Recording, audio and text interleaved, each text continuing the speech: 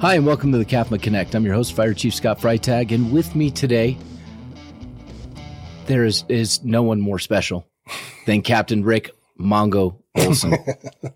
Thank you, sir. Rick, Captain Olson, thank you for being here. I understand that you had a good burrito for breakfast, so you're ready to go. You're fed for this. Yes, sir.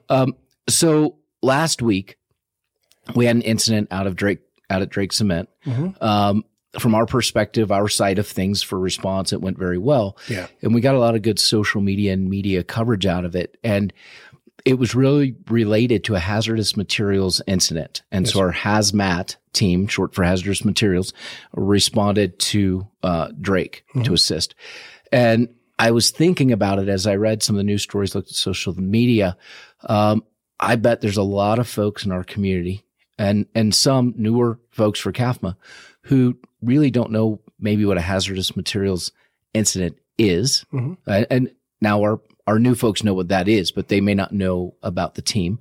And I bet the community doesn't really know or understand how we work together with Prescott for a regional approach to hazardous materials. And you being one of the leads on the regional HAZMAT team, I was hoping maybe you could help us better understand what a HAZMAT team is, how we function with the city of Prescott, what type of equipment do we have, what type of incidents do we respond to? Because I also think outside of Drake, folks look at our community and they look down Glassford Hill Road and say, what's here for HAZMAT? Right, right. So start with kind of what is a hazardous materials incident? Okay, a hazardous materials incident can be something as small as carbon monoxide leak. It can be all the way up to a radiological incident where there's a release of radiological materials. So our HAZMAT team is qualified in chemical, biological, radiological, nuclear, not explosive. So they have the acronym CBRNE. They added E a few years ago. Okay. We have explosive recognition training, but we don't have any bomb techs. As much fun as that would be, right? I'm not allowed to do that, so that's cool. So how do we get you allowed to do that? How do we get you that training? I can figure it out one way or the other. If you're willing to put me through it, I would be. Let's take a look at it. Everybody'd come to my house for 4th of July. It'd be great. Absolutely. We're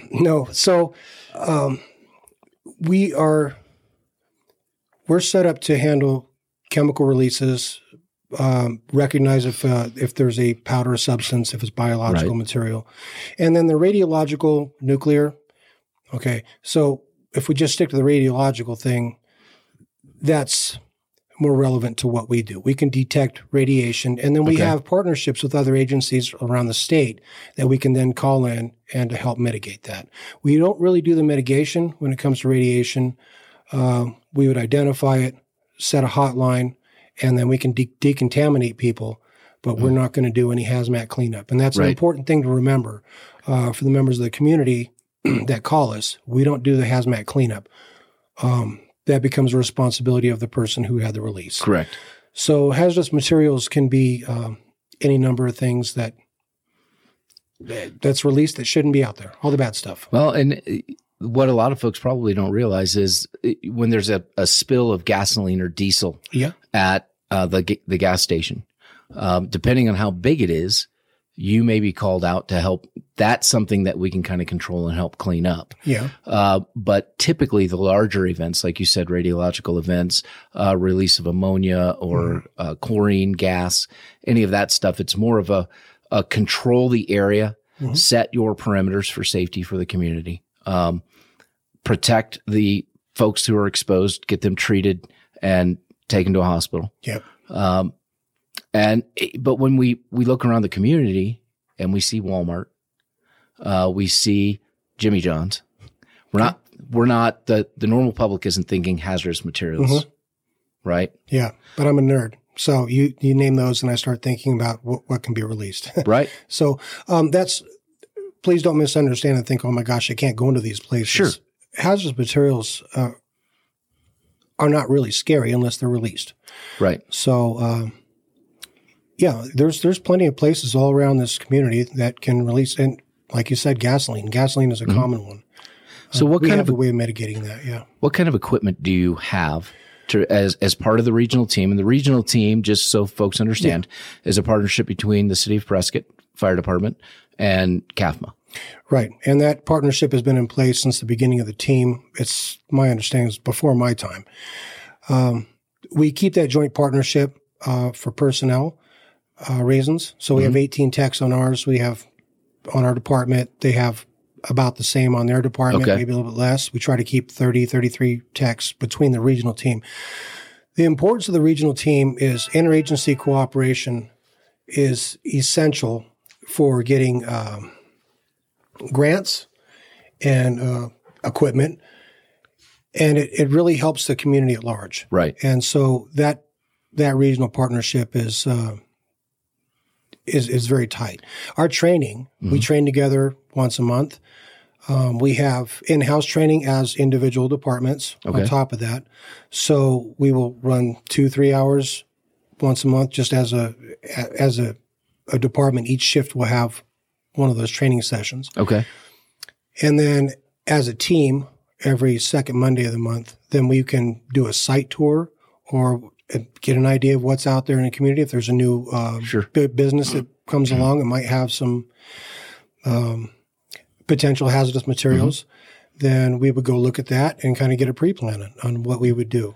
And when you talk about training, I think we had some social media information out recently about training as well, because it might have been the week prior or a couple weeks prior to the incident at Drake, you had just run a hazmat drill out of Station 58, correct?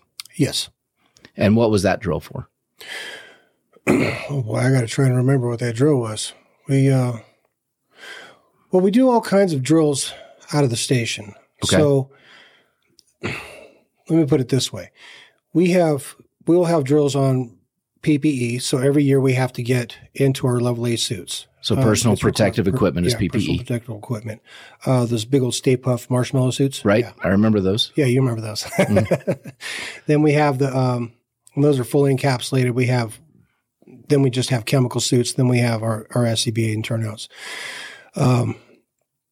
But we go over WMD, which will be this month's Weapons of Mass Destruction. I'm throwing out the acronyms. I'm sorry about that. That's all right. I'll get them. All right. He's picking up everything I'm throwing down. Right. I've dropped the ball so many times I need to not pick it up anymore. That's what I need to do. I've just been chastised so many times by our new producer about using too many acronyms. Hitting you pretty heavy on that one, huh? Yes, she has. Okay. My apologies. That and time. Sorry about that. She has a microphone over there. She'll chime in at some point when she feels comfortable. We have computer programs that we also work with to do plume modeling. And a Cameo, Aloha, Marplot is a computer program that we can tie in with. So plume modeling. Talk about a plume. So I was just talking to a writer that we have today about what a plume model is. We have HAZMAT 1. It's a big hazmat truck that we share between City of Prescott and CAFMA. Since it's a regional team, they'll have it for 3 months. We'll have it for 3 months. We got this truck back in 2016. In the back of this truck, it has a command cab. It also has all of our equipment, which you asked about earlier, and I'll get to. But in the command cab, there's computers, and those computers are programs that we can tie in with NOAA or we can get local weather once we get on site. But in theory, our response area is anywhere in Yavapai County. Actually, we can go anywhere in the state. Okay. But our main area is pretty much on this side of Mingus in Yavapai County. If we have some distance to go, I can get in the back of the command cab. If I know what the product is, the size of the leak,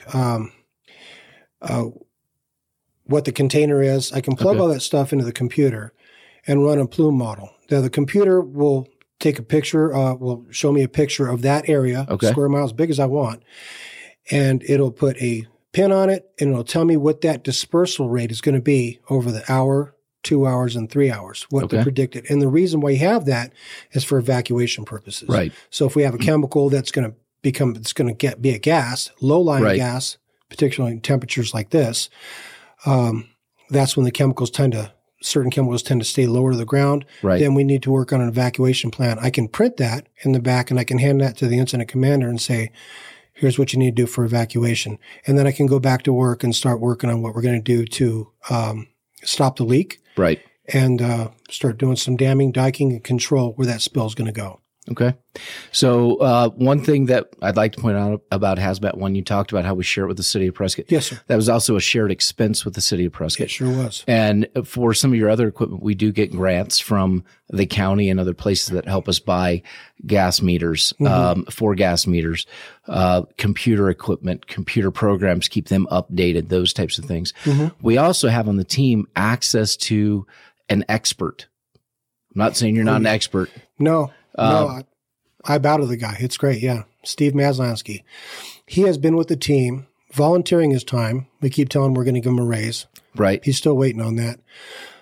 Steve Maslansky is our specialist. So he would be considered a hazmat specialist. Well, because he's a genius. He's written books.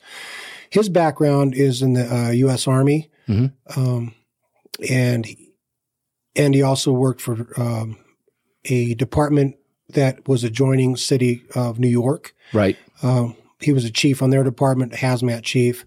The guy's a genius. So didn't he work on some Superfund site cleanups? He absolutely did. Okay. He has worked on several. He's also been called in as a expert witness for litigation. Okay. Whatever.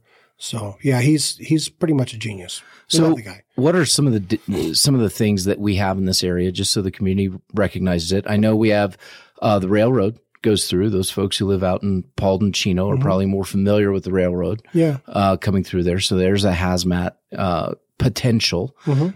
Any fuel truck coming into our area, driving around the highways, those are potential if there's a problem with one of those. Propane trucks. Yeah. Could be a hazmat incident. A propane fill station could end up being a hazmat incident, depending on what it is.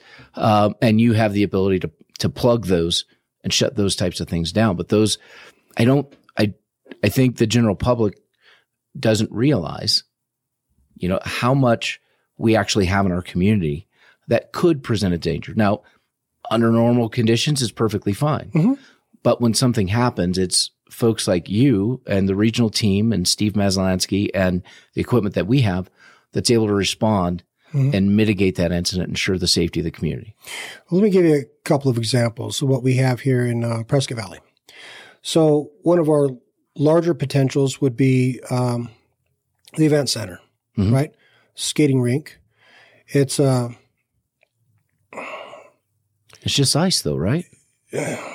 No refrigerant. It's ammonia. Okay. Yeah, an ammonia leak would be an ammonia leak would be really, really bad. Right. Yeah, if that was released, it'd be really, really bad.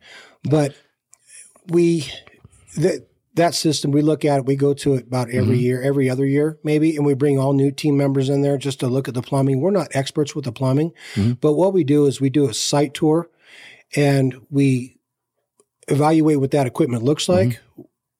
Where we can we shut things down? Can we not shut things down? How are we going to mitigate it? And what the evacuation plan would look like should there be a release. It's a potential. Right. Go to the event center, please. Have a good time. Yes, go to the event center. We love the event center. We work very closely with the event center. I don't want to scare people. Okay, on a smaller scale, though. Carbon dioxide. It's been kind of a newer thing that we've been dealing with. Right. Not monoxide, dioxide. So where would that be coming from? You mentioned Jimmy John's as an example of a restaurant that has soda dispensers.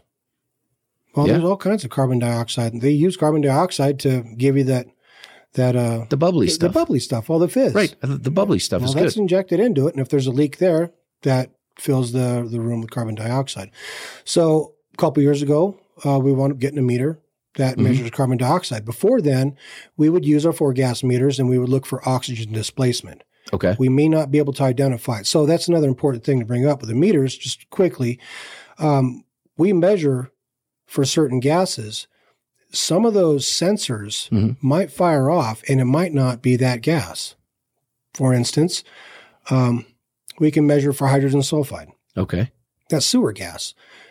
But if we're in a let's say a store that sells batteries, right? And a battery goes bad and it smells like sulfur in there, it's going to pick it up. Right. Does that mean sulfur dioxide? Or hydrogen sulfide? That's what I meant to say, hydrogen sulfide. Sulfur dioxide is really, really bad.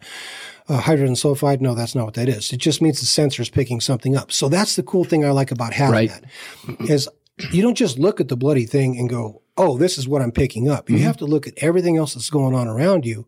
What led to the release? What is the potential release? And so it's that investigation that I really enjoy about all that. So HAZMAT releases can be something very minor.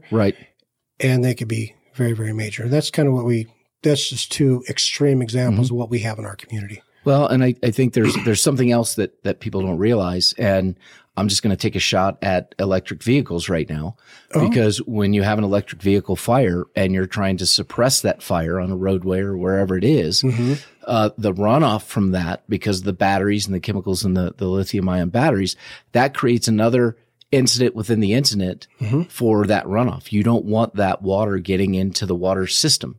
Right. And so all of our fire personnel are operations level HAZMAT, which means we can say, hey, I need a berm over here. We need to contain this, and everybody can do that. Then we have our HAZMAT technicians, which are the level up. This is where we can do what we call offensive actions. The offensive actions would be doing the plumbing. We would stop whatever leak is going on. We can get not into the product, but we can get much, much closer to the product. But the operations level guys, they would have to stop that incident within the incident that you're talking about. Yeah, and that's something that people don't think about. There was just an EV fire, electric vehicle fire, in the city of Scottsdale. Phoenix responded, and it ended up being, I think they went to 2 alarms.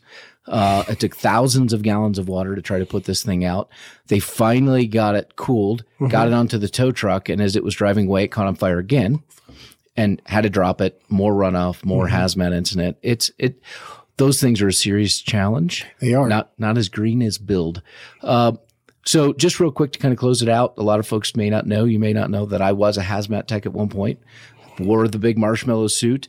And to explain why I am the way I am, I went to school right next to an unmitigated Superfund site, uranium.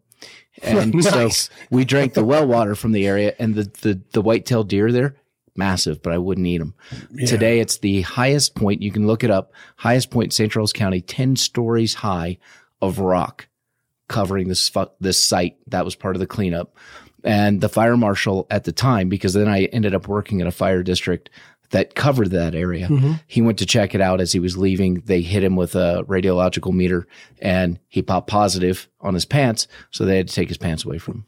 No pants. So no pants. But I mean, that reduces 90% of the contamination. You know, the good thing is for me, it makes me easy to see at night because of the glow. Yeah, absolutely. Right. It's not just because I'm bright. It's because I've been contaminated.